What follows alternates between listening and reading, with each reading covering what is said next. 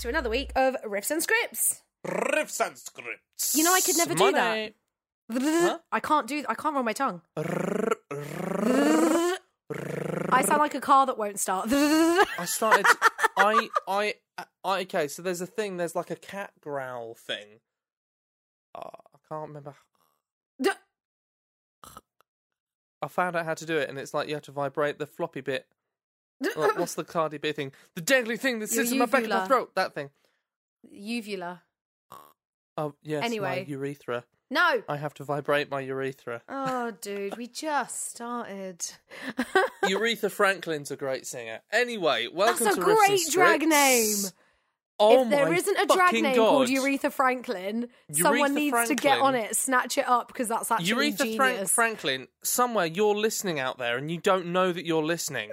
You know, you don't know that you are yet to blossom into the butterfly of drag that is Aretha Franklin. I love it. Why is that suddenly harder to say than it was earlier?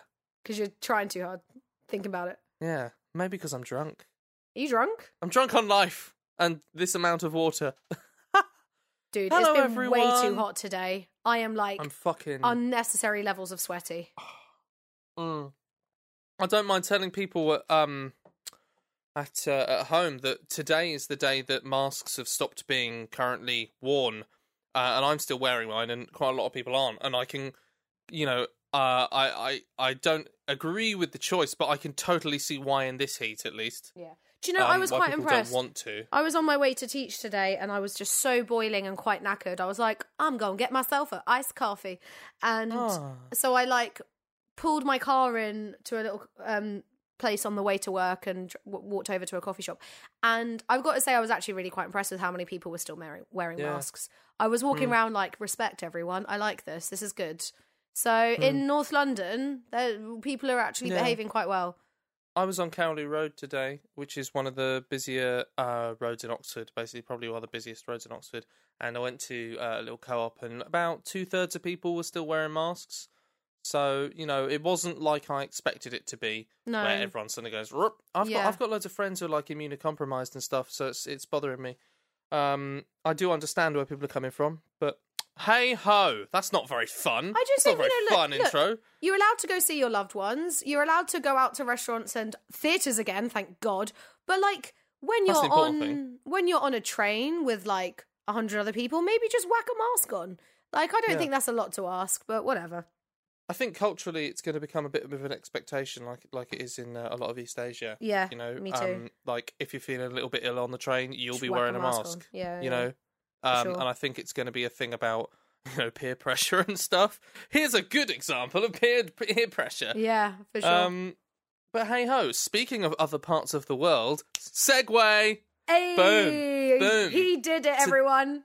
Check that shit out. That was a really big clap. I'm sorry, I didn't expect that to be like that was so smooth. Lightning. Oh my god. That was like the smoothest thing I've ever said. Today we're talking about that's the second smoothest thing I've ever said. I'll tell you what the first is later. We're talking about travelling today. We're talking about travelling between places. I'll tell you it is like an after credits moment. It's the smoothest thing I've ever said in my fucking life. Okay. So we're talking about travel. We both have to travel for the nature of our work. Yeah. Talk to me. Do you know what's interesting as well? Before we even get into like sharing funny stories and whatever, like I find it bizarre. I don't know if it's because if it's the situation where performers are more in the spotlight, people like learn about their lives and their struggles a lot faster. But like, we're not the only people that have to travel for work. And yet everyone does. Artists seem to be the ones where it's like, oh no, when I go on tour, my marriage will suffer, my kids will suffer. And I know loads of bands that have written songs about it. Like a tangent within my tangent. Do you know the song Hearts Burst Into Fire? by Bullet for My Valentine. No. It's actually one of the most beautiful songs in the world. I'm really not joking. And it's about missing his kid when he's touring. And it's really beautiful. Wow. It's so, like, look it up. Anyway. Amber, you've already hit into something I was going to discuss. Really? But continue. Okay, we'll get there. I'll tell you about My it later. point is, like, we're not the only ones that have to travel for our jobs. And yet we're the ones where it's put on that pedestal. It's glorified. Like, oh, what about your role as a parent? What about your ability to be stable? And it's like, God, yeah. No one's asking an air hostess those questions. And one of my mum's like closest friends when I was growing up was an air hostess, and it was really fun. She used to be that aunt that would always bring us fun trinkets. because they would be from all over the world, and it would be little mementos. And she was away all the time. That was just her life. It was her job to fly places and wait until they booked her to fly back. Absolutely. It's not just artists. Also, okay, so pretty much everyone in the creative world, you know. I just realised my mic was on quite loud. I'm really sorry. I'm going to turn it down a little bit.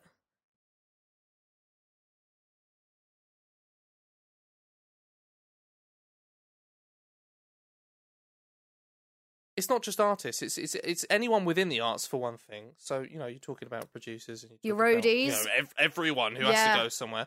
But you know, stand-up comedians have to go there. All kinds of actors have to move around for their whole life. Anyway. If you succeed in entertainment, people want you all over the place. Like, it is a good thing. Yeah, of course they do. But all kinds of business people travel all the time. My parents are librarians. They were going to conferences and shit all the time. Yeah, you know, it's in fact, fucking hell. Total side tangent. Do you remember mobile libraries? No. Mobile libraries were a thing that kind of stopped existing kind of early 2000s, where basically you'd have it looked a lot like an American school bus. It was like a truck, but it was like about as big as kind of a big splitter van, and it was a mobile library that you drive around, particularly to kind of deprived areas, and it was a way of getting libraries out to people who weren't locally accessing libraries. Yeah. I know a theatre company that do that a lot, actually.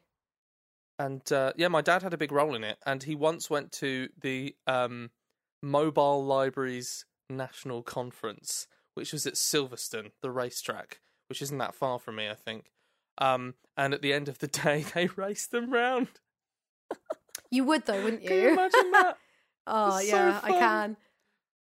Look up mobile libraries, people at home, later, because they were a big deal. My mum's done loads of interesting stuff about libraries recently, but that's not what I'm here to talk about. I'm a musician. I'm not a librarian, if only. Yeah. I'm the opposite of being quiet. Sorry. So, weirdly, that filters into something. The first thing I was going to say is that, the nature of touring life means that you're away from home a lot. Yeah. And, hey, one of the most famous, you know Metallica, don't you, Amber? Sorry, yes, I know Metallica. Who are Metallica? I've been seeing a lot of people saying, I love these metallic shirts. I don't know where they're coming from, but they're really good. They're Metallica shirts, okay? They're a band. They're like a huge band. If you don't know who Metallica is... Probably the biggest metal band. They really are, though. Like, they are. Probably are. Come on now. We're getting angry at a hypothetical, but still. For God's sake, you made-up people. You made-up tweens that I have heard exist. Everyone listening is like, one of their most famous songs was Nothing Else Matters.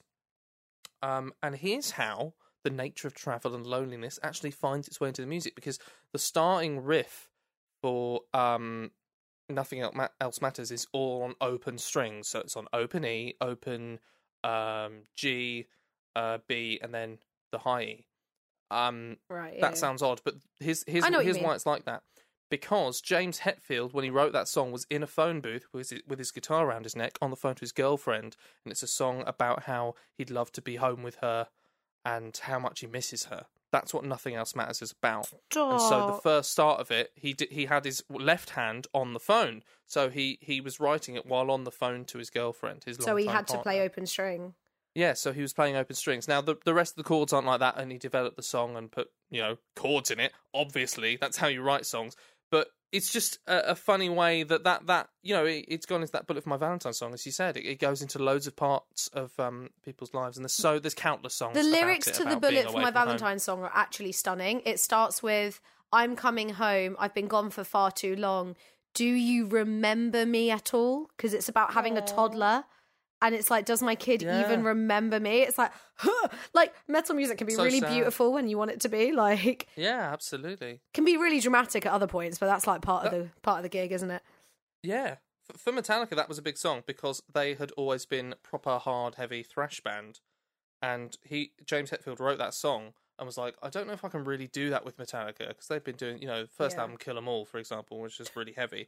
And then he was like, I'll just show it to the band. Then Lars, and I suppose it would have been Cliff at that time, I can't remember, said, that's fucking great.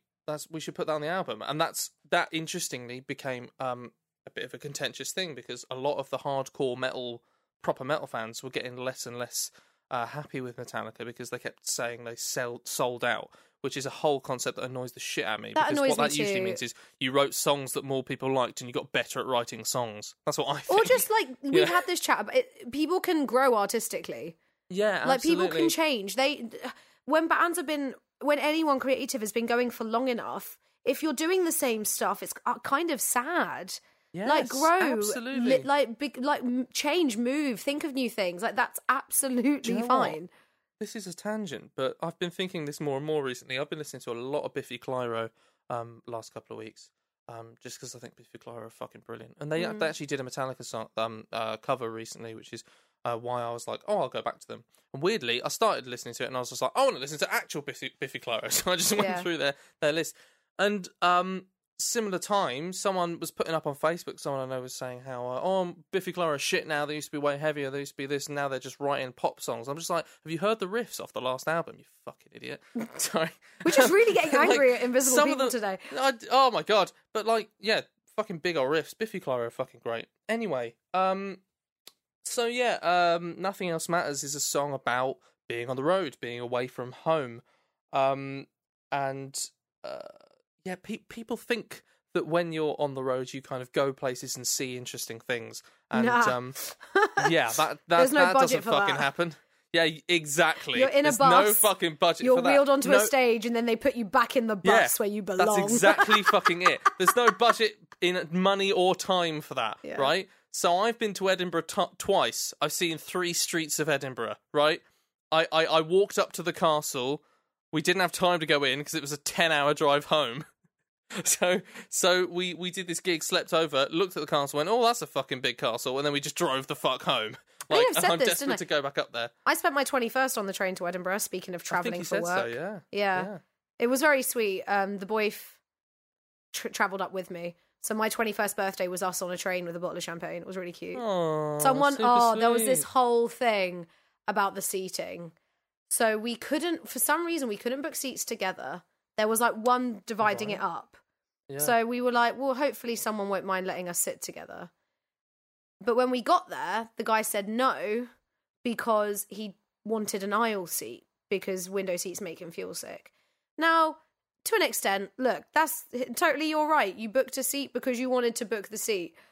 But also, like, we were a couple and we were just, what were we going to do? Sit, like, away from each other for 5 hours? But then we got a bit lucky in that there was this other couple who were, like, retired, who had the same issue, and they had an aisle seat. So they were like, well, if you take our aisle seat, and then between us, we've got 2 sets of seats together, and we all did a bit of a rejig, which worked out for everyone, so we got quite lucky. But yeah, I wouldn't have blamed him. I actually went, okay, look, your seat is your seat, and went to sit somewhere else.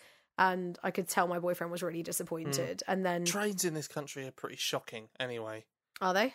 In what way? Yeah, I mean, I think so. I mean, just the amount of money you pay to sit next to a fucking toilet. Yo, I spent more money on trains to Edinburgh than I've spent, going to Spain. Genuinely. That's exactly right. That's exactly totally right. Yeah. Like, I went to university in Derby, and I learned to drive halfway through my 3rd year. And during my first 2 years of uni, I had a girlfriend back home, and my family, all in Oxfordshire. So I must have spent hundreds and hundreds and hundreds of pounds on trains for no good fucking reason that I can see. And every time I went on there, someone would have booked something well in advance, and all the seats were booked up. So I ended up sitting in the aisle, not in the aisle, but like next to the toilet outside, in the Oh, I did that the first time I went to Edinburgh. The first time I went to Edinburgh, I couldn't get a seat, and it was so crowded. And I actually remember me and the 2 girls I went, we just sat on the floor. Like, it got really crowded, and you could tell people wanted me to stand up simply so that I was taking up less space. But I was also like, I'm here for 5 hours, I'm sitting down. Yes, exactly that. Yeah. I remember when I was going to Arts Ed, I had like an hour and a half commute. And that was before starting the day, and a drama school day is like intense. Yeah, and then I had to do it coming home. I had to then do my day facing my emotional demons and like crying on command, and God knows what else you do at drama school. And then I had to get on the train home, and it got to a point, and that was all before like my homework or my line learning. Exhausting, yeah. And it got to a point where I remember once or twice I just sat on the floor of the tube and got a book out. I was like, I've got a whole book to read, man. I don't care. Yeah. Like, it's one of those weird taboos, but I was like, nah, I have lost that inhibition. I used to do that all the time. Yeah, absolutely. Yeah, so if you're at home, interested in this part of the world but not involved in it, travel in any kind of artistic sense is not glamorous. No. Okay? Like, you can't fucking afford first class and everything, and it's shit anyway. Basically, and even if you all I could, saw was you're not there. You literally go there, perform, maybe sleep for a few hours. That's exactly it. If you're lucky to get a hotel and not be sleeping on the bus. Yeah. Like, in our case, we literally see the inside of a transit van, see the outside of the venue, see the inside of the venue, then later we'll see a McDonald's, and that's it. I want to hear a good story about transporting kit, because I know you have hella kit. Go for it. So I'll tell you one specific instance, but first I want to just explain, you have to play Gear Tetris every single night. So, you have a van or a car is a finite space, and you have to work out exactly how you're going to fit fucking everything inside. And so every single show is, it's a game of, oh wait, I put this one thing in wrong half an hour ago, and now I have to take everything back out. We did one in Wales or somewhere, or I think it was Pershore, actually. No, it wasn't Wales, it was Pershore. Which I think is close to Wales. I don't know. That's the thing. I just see the inside of a van and then turn up somewhere. I have no idea where I am. All right. Yeah. I'm not driving. So, for that example, we did a gig in Pershore, and we didn't leave the venue until about 2 a.m. because we had to unpack and repack the van 3 times. Here's my favourite example of how stupid travelling is. I've talked about this show a number of times. This show in Ibiza, right? Yeah. So for one thing, when you go on a flight with a guitar, you have to buy a seat for the guitar. That's a thing, because you can't fucking trust anyone in the world. There are too many musician horror stories in our community of people who've put, $3,000 guitars in a hard case inside another case and given it over to the fucking baggage handler, and then you've opened it up and it's got a split neck or some stupid shit like that. Ridiculous. So we do this one flight, and we're taking all the really important stuff, like Luke's snare drum. So do you physically put the guitar on the seat next to you? You and buy just a seat. Look the air hostess in the eye, like, what? Oh my God, yeah. And one of the seats that we bought was away from the rest of us when we went back from Ibiza. So there's a bass guitar on its own. So what I did was I switched my ticket round. So I was the guy looking after the guitars. Yeah. And everyone else had seats randomly all over the plane. Fucking mad. So, we're holding on to all this shit. And Luke, of course, being a drummer, has so much stuff. So we get off the plane in Ibiza. I'm taking all these guitars out and blah, blah, blah. So we all split up the gear. We all meet up, and then we all give each other our stuff back, and we're wearing backpacks and blah, blah, blah. And Luke's like, Cole, I need you to take my fucking snare because this is too fucking heavy, right? So Luke has specifically paid for, like, a permit for having a hard case with metal stuff in it. I think you can see what's going to happen here. For his snare drum, right? Right. And so I'm carrying it because he hasn't got any more fucking hands because he can't carry all of his stuff. No. So I'm walking through, and we go up to the thing in Ibiza we're running late for our flight, right? And so we go up to the metal detectors, and I put it on the thing and say, just so you know, that's got metal in it. And they're just like, yeah, go through, not fucking listening to me. And I was like, that's got metal in it. And they go through, and there's loads of metal in this thing. Yeah, I just fucking told you. Is this yours? And I go, actually, no. Because Cole is radiantly honest to a fault. So it's like, no, it's my drummer's. It's his there. I have nothing to do with this. If you've got a problem, it's his problem. It's not mine. That makes it look like you're, like, smuggling something. I fucking know. That looks because really Cole is no, a moron. This isn't mine. I'm just carrying it for a friend. I'm just carrying it for a friend. It's you're all my so lucky crack. You're white. I am so lucky that I'm white. But right now I'm lobster coloured. But I'm so lucky I'm Can you white. imagine if that was me? Oof. Yeah, I know. I would have been randomly searched for the next 5 years of my life. You're suspiciously brown. I know. Luke's getting really pissed off with them, right? So Luke's going, Cole, why the fuck did you say that? I'm just like, oh, it's not mine. It's your fucking thing. I don't fucking give a shit. I don't want to get thrown in jail. I get a glove up my bum. They start having a go at him, and he's like, I'm holding the permit. Here's my permit right fucking here. And they go, no, it's not now. So he has to take fucking ages. So we go through, and we're like, the flight's getting later. We've got to fucking go. But yeah, so that's a fun story about how I nearly got Luke done for some kind of drugs trafficking. This wasn't for a performance, but me and Kitty went on holiday together once, and she just so happened to have a necklace that had a bullet on it, like a physical bullet. but like it was clearly not in use. It was like a musket-looking bullet of course, on a necklace with something going through it. Like it was just a charm. And they were like, you can't take that through. She was like, what? Like, you can't. And technically, you can't let someone take any bullets on a plane. Like, I get it. But also, I think that's reasonable, yeah. But also, it felt really irrational. She was like, it's a necklace with... So what she had to do was she had to post it home from the airport. And then she couldn't buy she couldn't buy a single envelope. So she's then sat on the plane with like a packet of like 49 envelopes. Like, what the fuck am I going to do with these? It really annoyed her. Oh my god. That's so mad. I just think, the inconvenience and the irrationality of it all just really bugged her. I just remember sitting next to her on the flight just kind of laughing to myself while she was like, what am I going to do? What am I going to do with a necklace that's got a broken bullet on it? Oh man. We were like 16. We went on holiday together the year that we all got our GCSE results. Do you remember those days?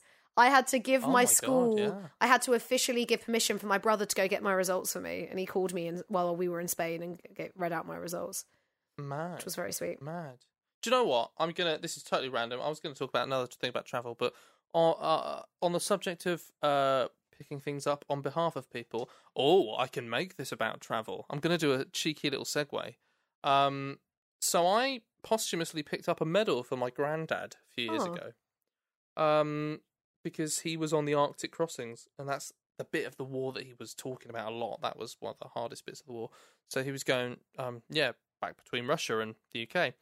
And, I picked up a medal for him, and he was telling me about how, it was so cold. They didn't have any of the proper gear that they were supposed to have. It was so cold that there would be a guy out on watch during the night, and they'd go out in the morning, his hands would be frozen to the side of the ship, so they'd have to chip him away. Madness. We don't know we're born. Anyway, that's a total random segue, but I wanted to talk about that because I love my granddad. Hell. Oof. So, you see a lot of the insides of McDonald's. I think I've mentioned this before, but basically, when you come out of a gig, after you've done all your networking-y stuff, you've loaded out all your stuff, you've chatted to fans, you've chatted and tried to make friends with other bands and promoters and people, it's X o'clock in the morning and there's nothing open except McDonald's in all the services because they're the only things that do 24 hours, especially that you can trust, you know. It might not be good for you, but you know what it is. Yeah. You know what it is. And we were having way too many of those, Like it's cheap enough that it's not a problem. We had way too many of those in 2019 particularly, just the nature of the shows and when we were playing them and where we were going. And the weird thing is that it kind of became sort of nice because you had this huge expenditure of energy. We'd done this huge gig and we'd all be exhausted and we actually would like to be in our own company and be in our little tribe. And it's really fucking hard to do that at shows.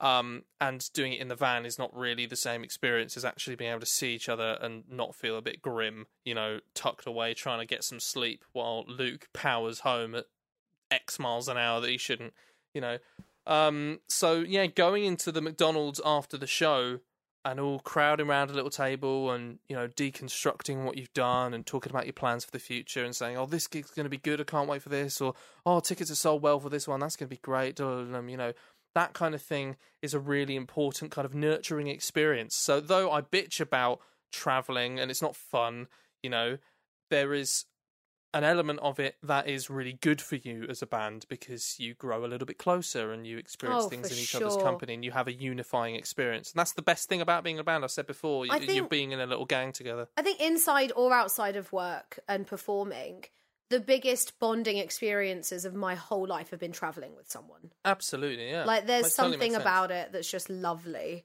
Like, me, Kitty, and like our third best mate, a guy called Laurie, we did a lot of little trips together when we were younger, and I missed them when they weren't happening, like because of uni and then our 20s and life and living in different areas and whatever, and not lining up work schedules. Or I really missed us doing trips together, and we had a trip planned for 2020 that obviously got cancelled.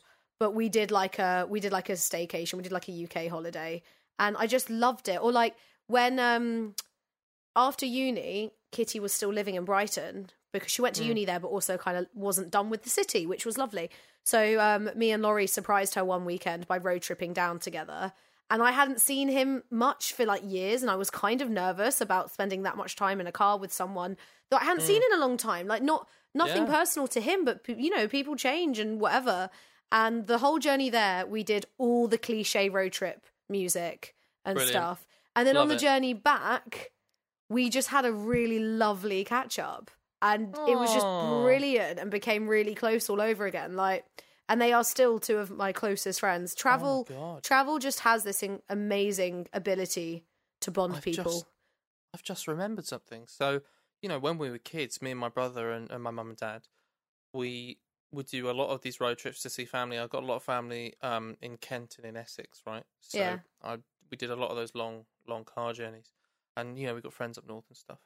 And we have recreated, through fractured memories from my childhood, this one cassette that we had in the car. We've made a Spotify playlist. Yeah. And it's all these songs from like the 60s, 70s, like all this amazing music. A little bit of the Kinks, and some Status Quo, and all these pop songs, you know, I feel like I'm in love. All these wonderful pop songs that actually, for me, were a huge formative experience for my understanding and enjoyment of music. Yeah. Because that's what my experience of music was, sitting in the back of the car, you know, my brother playing on his Game Boy Advance or Game Boy Color or something, you know, and me not doing anything because I got sick. Same. But, listening to all these amazing bits of pop music. Even just you saying that, I've thought of like 5 albums from across the years, because we would do the thing where an album just lived in the car for a period of time. Yes, that's exactly and then what it did. Eventually you'd swap it. So Eagles, Hotel California, massive family album. Yep. Songs About Jane was used a lot for road trips. It was a Maroon 5 out. It was the one that had This Love on it. It was a great road trip one. Do you know The Beautiful South? I've heard of The Beautiful South. That's one of mine and my mum's, like, our thing. Do you know what I mean? When we go for a drive together, we grab it. Things like of course. Bowie. You're right, actually. We had loads of Queen. We did loads of Queen. A lot of the, like, musical education happens on those long road trips. Yeah. For sure. Yeah. Absolutely. And what were you saying a minute ago? You were talking about the fact, so you guys would have to drive yourselves after most of your gigs, right? Oh my God. I'll kind of explain how this works, because this pretty much always works the same way, all right? Right. So me, Nath and Luke and Barney most recently, right? We're spread over Oxfordshire and Buckinghamshire, so we're kind of either side of Oxford. And we're about maybe an hour from each other. So what we'll tend to do is Luke has a big van. Well, I think he's still got it, blimey. I know he's got into motorbikes recently, but he has a big van, had a big van. And we would typically drive to Nate's house, which is an hour away from me. We'd all pile into the van there. We'd bring all our individual stuff. So I'd bring my mic and my wireless mic system, and I'd bring all the merch because it was my responsibility to do the merch. And, you know, Nate's stuff would already be there, obviously. Luke would bring all his drum gear in his van already. We'd go to Nate's, driving maybe an hour from me, maybe half an hour for Luke. We'd go in there, we'd pile all of our stuff collectively in the back of the van. And if Barney was there, he'd come in, bring us base, we'd do the thing. Then we'd pile in the back of the van, and then we'd just drive to wherever the fuck we're going. Be that Scotland, or Birmingham, or Sheffield, or Manchester, or Cardiff. Yeah. You know, like, wherever it is, it always made sense for us to go to the same place every time that was relatively central to most of us. And so we're talking about hours and hours of driving. So that's why we were like, we need to be breaking even money-wise on all these gigs. We need to be making money from these shows through, just to you know, pay a for the fee travel, and through... Yeah, because in terms of petrol... A lot. Masses of money. Hundreds and hundreds of pounds a month was being spent on petrol. Each of us individually and as a collective in the van. So it was just fucking mad. And Luke's been using that van because he was recently a painter and decorator as his kind of main job, which meant that it was his van for work, and then we got to use it in the evenings or the weekends. You know what I mean? So, you know, and, you know, you function in rehearsal. Again, we live a little bit further apart than I'd like, so we all travel to rehearsals. So there's a lot of travel involved. It's a huge part of our lives, and it means you have to account for everything. There's a thing that you may know about is that people in bands have this opinion that you you should always stay for the other bands. You should always stay for the other bands. And otherwise, if you don't, it's rude. And if you don't, it's rude. And if you leave after your set, that's really rude. And, I suppose there's a bit of a point there. If there's no bands on, if there's no fan base turn up, then that totally makes sense. But if it's you and, like, loads of fans, and I'm coming from fucking Oxford to, I don't know, Manchester or something, do you honestly think if I'm the first or second band on that I'm going to stay for 2 more bands until the middle of the night before I drive home, before I've got to get up for work the next day a lot of the time? Because that happens all the time. Gotta be getting practical. up for work at 8 o'clock when you're getting home at 4 o'clock, and you're so wired you can't fucking sleep anyway. It's a huge part of the deal and you have to account for everything. Anyway, enough of me moaning. As I've said, it's a really important thing that unifies us. My one of my most miserable acting jobs, genuinely, was because I was on my own and doing loads of driving. Have I talked about this before? Yeah. It was, I don't know. It was like the first job I got out of uni. Like, I got it myself off my own back when I was 21, and it was performing mainly in retirement homes.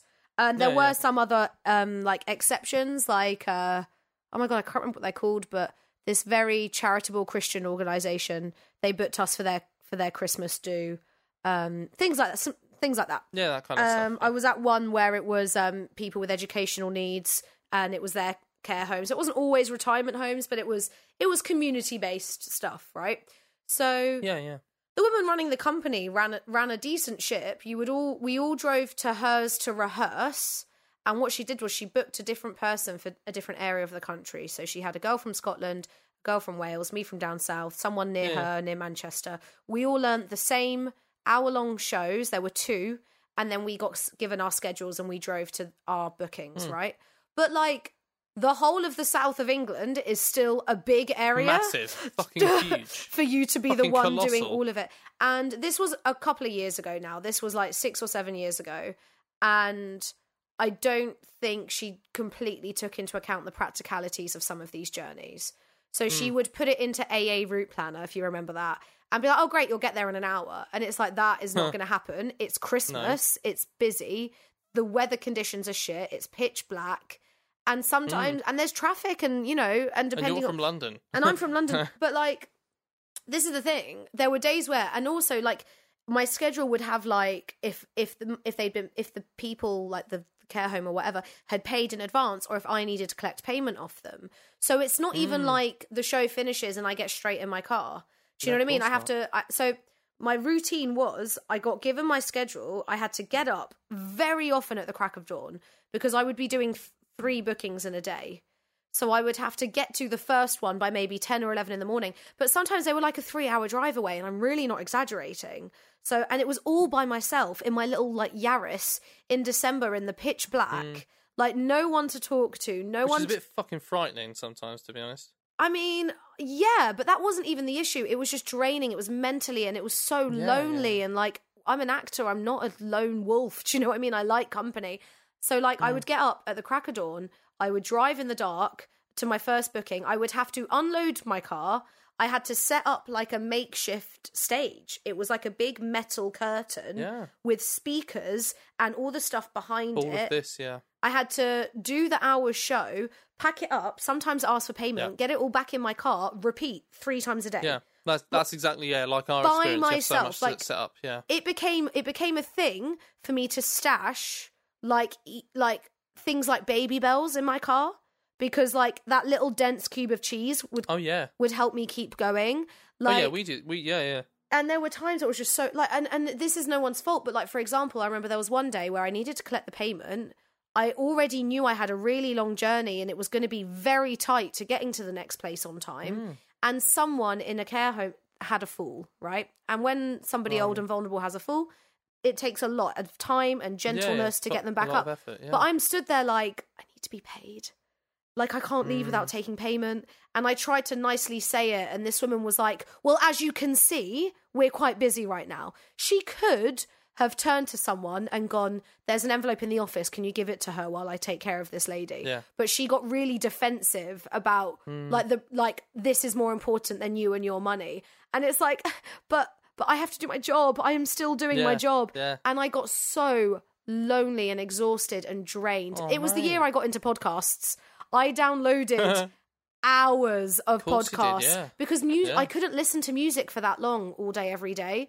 I just needed the sense of conversation. And like there was a stage where she paid for me to go stay somewhere down in Eastcote, like Sussex area. But then on one of the days that in theory, to then do a load of bookings around there. And she did pay for me to stay somewhere. But then on the second day down there, I got a booking in Archway, which is in North London. I was like, why have I just driven down here for a day later to practically drive home? And like I remember that day because I got up at like 6 a.m. and the lady, basically I wasn't staying in a hotel, I was staying in this house of a retired lady who had a spare room that she rented out. And this woman was awesome. She was so cool. There was loads and loads of sports memorabilia all over her house. And I was like, what did she do? And I was like, I don't think that she was a reporter because she had personal stuff. There was this huge like Wimbledon flag with writing all over it. And I remember looking at it because it was on the way up the stairs. It was on the wall as you walk past it going up the stairs. And I saw a note that was like, oh, promise you'll come and visit. Lots of love, Maria. And I was like, Sharapova? Fucking Pova? Like, and I was like, that's not the kind of thing you give the press. And I was like, maybe she was like a physiotherapist and she like had all their backs. And I asked her, I was like, I've got to ask, what did you do? And she said she was a physiotherapist. I was really proud of my detective work. Brilliant. So basically, the union for tennis athletes had a rule that Wimbledon had to have someone on site. Dedicated, Yeah, and that was her. So Wimbledon hired her every year to just be there. Most of them had their own people, but Wimbledon had to supply them for their own health and safety rules, and that was her. So she was lovely. She had like this tea tray next to my bed with like a little portable kettle and milk and sugar and everything, and I had my own bathroom to use. But I remember one day I got up so early, and that was the day I had to drive to Archway and back, and it was midnight by the time I got back. So I had I don't even know, like an 18-hour day. And she actually was awake in her little office, and she came out and she was like, you have had such a long day. I heard your alarm go off this morning. And I actually had a bit of a cry. I was like, I don't know why and I was like, I don't know why I had to drive to North London today, and I just got here. And I was like 21 and just exhausted. I got ill doing that show because there was no downtime, and it was so dark. I was driving and also retirement homes aren't like in busy built up areas. They are in countryside areas. Yeah. Areas that I didn't know. I had to map read constantly. And this was before like apps got good at telling you where to go. I just had to like follow a line on my phone, but it wasn't like, it didn't work as a sat nav. It wasn't telling me what to do. I had to work it out while driving. And there were points where like I'd be on these long country roads and I cannot see in front of me. And I don't know the area. I was so exhausted. The only full day off I had was Christmas Day and New Year's Day. Genuinely. Mad. And like after that, I never went back to that company, and I have never done one of those jobs since, because I did not put all of this effort and time and money and love and passion to following something that I love to take the bookings that make me that miserable. Do you see what I mean? Of course, yeah. That was quite a rant. There you go. No, it's fine. I've done a few jobs where, you know, we've both waited tables. You know, I hated when it comes to Christmas time, and they're like, right, generally they go like, okay, you either get Christmas off or you get New Year's off. Yeah. And for me, they were like, oh, do you want to do this one as well? And I was just like, no, I fucking don't. Yeah. That wasn't the agreement. And they try and make you work both of them. Yeah, Dicks. been there. Do you know what? There's a complete flip side to something you just said, is that, you know, being on your own, driving to a job, you know, and you getting lonely. Weird thing for me is that I'm quite at home driving on my own, as long as I've got something to occupy me, whether it be music or, for instance, I'm a nerd and listen to D&D podcasts a lot. And I actually have very fond memories of when me and you met, when I would get up super early and just drive, and I'd stop at the same service station each day and pick up a protein bar, and then I'd some sugar to keep me going, stuff like that, and then head off and then go to the thing for sure. But then when you got to set, you were surrounded by hundreds of people. It wasn't people all the you time, weren't doing nice, it from people. like 7 a.m. till 10 p.m. on your own for like 2 months. Very different. I mean, the other thing is, something's just occurred to me, is that actually doing that job reminded me of being in school again. And I think that's why I enjoyed it. What, the extra job? Because when you're in school, you go and you see people roughly the same age as you. Actually, it doesn't really matter if they're the same age. So you go and see people every day. It's the same people that you see, but there's hundreds of them. Yeah. 250 of them, and you form relationships with people. Like me and you formed our friendship. And, there's a few people. There's a guy I know called Carl, who I met at that extras job. We met a few different people that we kind of kept Carl? in touch with. You didn't probably know. Oh my god! So Carl made this a career. He's like he's a black guy who was wearing a suit when we were doing it. He was one of the two people. There were two people who walked together always in suits. And I think it was one of them was Carl and one of them was a guy called Michelle. Well, the guy that walked with Michelle. I was just about to say to you, I remember Michelle. I think it was the guy who walked with Michelle. Carl, this is the crazy thing. He's been in fucking everything, and I mean fucking everything. He was in Thor, and he was in Jurassic World, and he's made a career of it. He's been in loads of Avengers type stuff and loads of stuff. I can't remember her name. The fucking weird thing. Okay. I keep watching stuff and then he fucking turns up. Him. I was watching New Tricks. He did loads of work in the early 2000s. I was watching New Tricks. I love loads of British TV and British kind of detective type stuff. So he's in New Tricks. And he's just a fucking guy sitting in a circle. It's like Alcoholics Anonymous, and he's one of the extras, and the camera goes past, and I go, "It's fucking Carl!" And then there was You're haunted by Ashes Carl. to Ashes. I think it was one of the first two series of Ashes to Ashes. He's just fucking in the office in the background, and I go, "Carl, what are you doing? Now you're a policeman in 1980s London." I was like, "What the fuck are you doing there, Carl?" So, if you're watching this, Carl, listening to this, Carl, I think you're a cool man. He's really interested in roller coasters. What a legend. My final thing I'll mention, I'm going to take you totally to the other end of the spectrum and talk about when I was absolutely spoilt when it came to travelling for work. Oh. And when I did that movie when I was 13, the kids movie. Of course, yeah. It was called Fishtails. I need to undo the embarrassment I feel around this film. Because people were horrible to me. People would yell quotes from it at me. People came into school and told everyone that it got bad reviews. Like, I got shamed for it. I know they were a bunch of cunts. They really fucking were. Call them what they are, Amber. Teenage girls can be so horrible. But my point is, it led to me being crippled with embarrassment around this film because it flopped. It flopped. I was in a film that flopped. But guess what? I had the lead role in a feature film when I was 13 and they flew me to Greece for it, bitches. Yeah, so fucking great. And do you know what? I'm not going to, sometimes, look, I'm just going to be really blunt. Lead actors get treated so well in films. Now, I have spoken about this before. It is not because you're better than anyone else. It's because you are expensive to replace. It is that simple. We've had this chat before, so I won't go into it again. But also, I was a kid, so obviously I wasn't going to drive myself anywhere. But it was also about just, they knew that exhaustion was a thing. So we got picked up and driven to the airport. We got flown to Greece. We got collected from the airport. We got driven to a rather lovely hotel. So the hotel had like different options. So you had what you would expect from a hotel room, where you have a bedroom and a bathroom and a little seaty area. Me and my mum got given like a mid-range thing where we got given like a 2-floor kind of apartment. So as you walked in, to the left was one bedroom area with an ensuite. To the right was like a sofa and a coffee table. Then if you went down a flight of stairs, like a nice little spirally staircase, you had another bathroom, twin beds and a kitchen area. So it was a step above a hotel room. But then this place also had 2 or 3 actual like mansions, beautiful, huge houses as part of their hotel. So it was a bizarre experience. But yeah, so we got quite a nice one. We weren't stuck in a room together for months, but we weren't living large. We were very comfortable. There was a pool, which was great because A, I love swimming, but B, I had to do a lot of swimming for the job.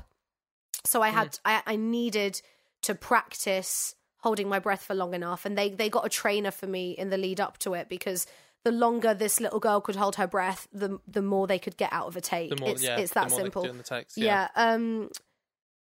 So yeah, it was just lovely. I got flown out to Greece every morning at and we did night shoots, which I think I've spoken about. So it just became and also I worked a lot to the point where my mum actually had to properly call my agent and get her involved, because the contract said I was going to be on a maximum number of hours, because that is the law, and they were breaking it every day. I was doing over 12 hours on set when I was 13, which is illegal. Let's be really honest, it's illegal. And my agent, and they kept and because I was happy as Larry. I'm ready to go. Yeah. I'm fine. I'm high energy. I'm loving film. life. But my mum was like, this is too much. And my agent had to get involved and be like, you cannot treat her like that. And they had to negotiate time off. And they also said to my mum, you're going to write down every minute that girl is on set and you're going to get paid for it, because the pay is only for a few hours a day, and that's not what she's doing. So that was a whole thing. And I also had to juggle it with tutoring. Ugh, that was the worst part. Having to then go and sit and practice fucking trigonometry. But yeah, lovely. The travel element... Like the Harry Potter kids. Yeah. The travel element was so great. I got flown to a tropical part of the world. And even when we did have the occasional day off, we didn't know what to do. We were on this island. It wasn't mainland Greece. We had one day trip to mainland Greece, which was fun. But mostly, Mum and I would just walk around, look in some little shops, sit at a cafe, and go back to the hotel and swim or sunbathe or read books or watch a movie. It was so fun. That's cool. It was such a great experience to just get blown out. Oh, it was great. Okay, so as you guys know by this point, every week in the lead up to Camden Fringe Festival, we're giving some shout outs to some different productions and independent theatre companies, so that if you can go give them a follow, go see their shows, support independent art. So these are the ones that we have this week. First of all, we have Catler and Burning Pages theatre companies present their debut production at the Camden Fringe 2021, Mary and Mietek. After discovering his grandparents' old love letters, Ben makes a last attempt to uncover the future of his relationship with Alma after being separated by borders, Brexit, and their own uncertainty. Based on the real letters of Mary and Mietek from World War II, the two-handed romantic journey explores love beyond borders from 1945 to present day. The show will be on at the Hen and Chickens Theatre, big up Hen and Chickens Theatre, the 25th to the 27th of August at 7:30pm. You can read more about the show and book tickets at a website called Unrestricted View. That's the website that the Hen and Chickens use for their tickets, /Mary-Mietek. Mietek is spelt Mietek. We hope to see you there. Oh, I've got one where it doesn't describe it straight away. I quite like it. No, it's nice the way yours is written. Yeah, go for it. Yeah. Okay. Robin's in her second year, loves her tutor, has a job. Robin's great, but Robin's ticking. Robin sells feet pics. Robin chose violence. Ooh. Robin's sorry.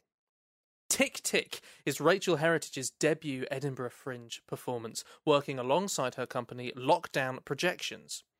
A one-woman show that follows Robin, a media student on the brink of exploding under the pressure of circumstance. With themes of anxiety, online sex work, and the goddamn rent, Rachel hopes to share a story for anyone suffering in the shadows. It will be performed at the Etc. Theatre at 11:30am, August 9th to the 13th. Lovely. That sounds fun. That does sound fun. Who hasn't sold feet pics on the internet? I have I don't know what the opposite of fetish is, but that's how I feel about feet. I just don't. Shit. They are the opposite of sexy to me. But I do like the way that was written, and it is very That was so well written. I really like enjoyed reading that. Thank you, Rachel Heritage. Right, we have one more. I'm just going to read the email because I like it. It says, "Hi folks, hope you've had a good weekend. Thank you very much. I've seen your post regarding the Camden Fringe promotion, such a kind offer, and I hope I'm not too late with sending this over. You are not, don't fear. Please find attached a few lines about my show. Fabulette. Yes, like silhouette. Fabulette. Fabulette 1933. Fabulette 1933 is a queer one-person musical set in 1933 Berlin, and it features music, ideas, and lives classified as degenerate by the Nazis, as well as original songs. It will play at the Canal Cafe Theatre from the 8th to the 14th of August. Again, that's Fabulette 1933. I feel like the theme today is stuff that's hard to pronounce. It's not just me, is it? Yeah, I know what you mean. With both Fabulette Also, and Mary and Miatek, I had to reply. The reason they're being read out this week and not last week is I was like, I just don't want to say it wrong. Can you tell me how to say it? So there we go. I love that we've given everyone at home a cluster of shows to watch in August around the same time. Like, Yo. like the second weeks. Was I it 8th know, to right? 14th, your last one? And this my one was 9th to 13th. Guys, you got so much to do. We got a former community of Riffs and Scripts fans who just keep meeting at theatres. I would love that. Do you know, I had this, like, I think I was watching something on Netflix that was like an award for a comedian, and loads of like other comedians all showed up, and it was really sweet. And I was just like envisioning a version of the next year of the world that I really want to happen, where just all of the arts clubs are just flooded by us all, and we're just constantly watching good shit, bad shit, in between shit. Like, I just want to be meeting and seeing and enjoying as much of it as I physically can. Boom. And I just think everyone Boom. should. Guys, come on. It's so valuable to all of us. Like, I don't think people realise how important this little world is and how much of an effect we actually have on people. Lush. And just, yum, yum, yum. I love the little underground world that I am a part of. Aww, me too. Right? But mine's different. Mine has a lot more sweaty, horrible, beardy people fighting each other. How do you know that we don't? They're not fighting, actually. They're not fighting. Maybe your ones fight more. Our ones are all softies.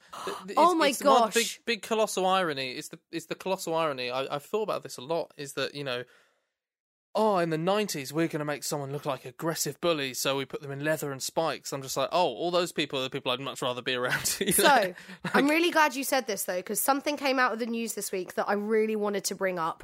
Trigger warning, sexual assault. So, okay, here we go. I can't remember his name, and I don't care. He doesn't deserve the credit.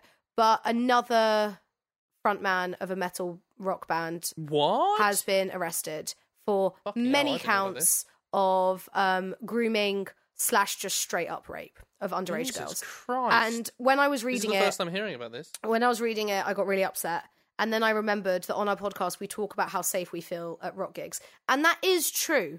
They are, in general, very safe spaces. But I know this sounds obvious, but I really do just have to say, it is never okay for adults in bands to be taking contact details with underage people at gigs. If you happen to be listening and you are 15 or anything along those, even 16 or 17, and someone says that they spotted you from the stage and thought you were gorgeous, that you're so mature for your age, fucking run, get out of there, tell any of the other people around you and they will have your backs. I just had a real horrible feeling when I realised that we are talking about how safe these places are, and like anywhere else, there are people that want to abuse that atmosphere, and I just had to bring it up. It is never okay. Tell someone, tell the bartender, tell a friend, tell a stranger, they will get you out of there, please. Yeah.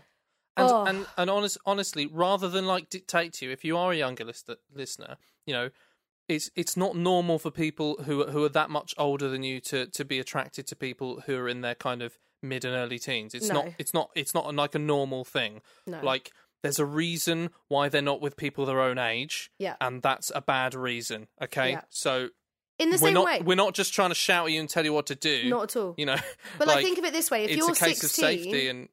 If you're 16, you would not date a 12-year-old. You would be like, no, you wouldn't. I have grown and changed so much since that age. It's fucking weird. So someone who's 25 should be feeling that way towards you.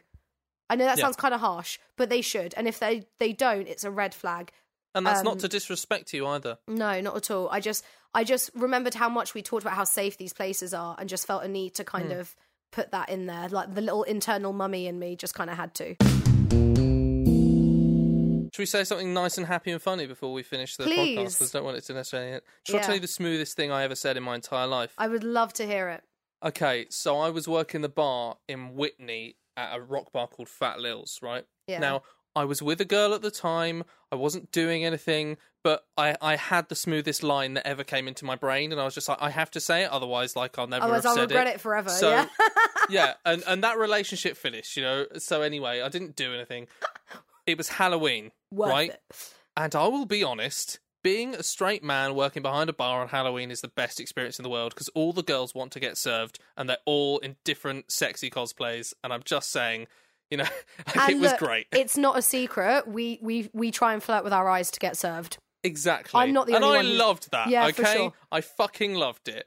Anyway, at one point, just like, oh, hey, you. This. Hey, I'm so thirsty. That's exactly it. Like. What's weird was that I was tagged in loads of pictures, and there were loads of girls who'd clearly pulled their tops down for when they were serving me, and then pulled them back up again as soon as they walked away from the bar and stuff like that. That's what was happening. Anyway, it was fucking that used to great. happen at uni. I remember. It was fucking brilliant. Anyway, so you're loving the attention. Yeah, and then this stormtrooper comes in, right? And you can tell it's a lady in the stormtrooper costume. And I was like, oh, well, you know, you can't do anything. And she takes the helmet off and then does the proper L'Oreal advert, one of them, right? Yeah. And I was like, oh, fucking hell. Oh, fucking hell. Right. And comes up to the bar and I say, aren't you a little short for a stormtrooper? Now, Amber, you don't understand why that was the greatest thing that's ever been said, I think. But that was the greatest thing that's ever been said in the fucking world, okay? That's the line that Leia says to Luke when he rescues her from the detention cell in the first Star Wars film, and I was like, "Oh, it's fucking hell!" That was it was the coolest thing I've ever said in my life. Okay, and no one was there to see it. I'm so sorry, dude. I think you've told that story.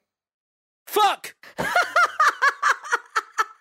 Well, folks, you've been listening once again to Riffs and Scripts. My name's Cole fucking Bryant. My name's Amber fucking Sava.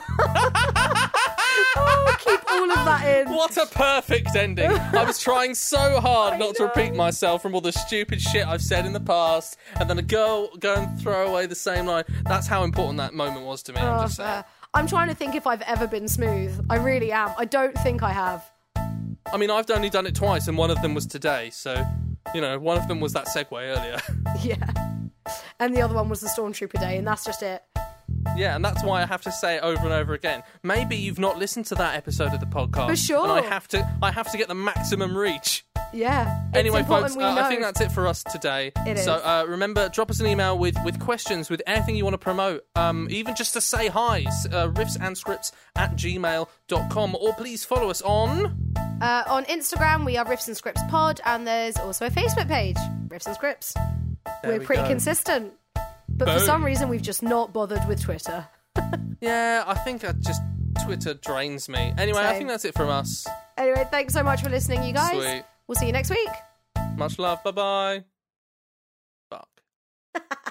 It made a great ending, though, right?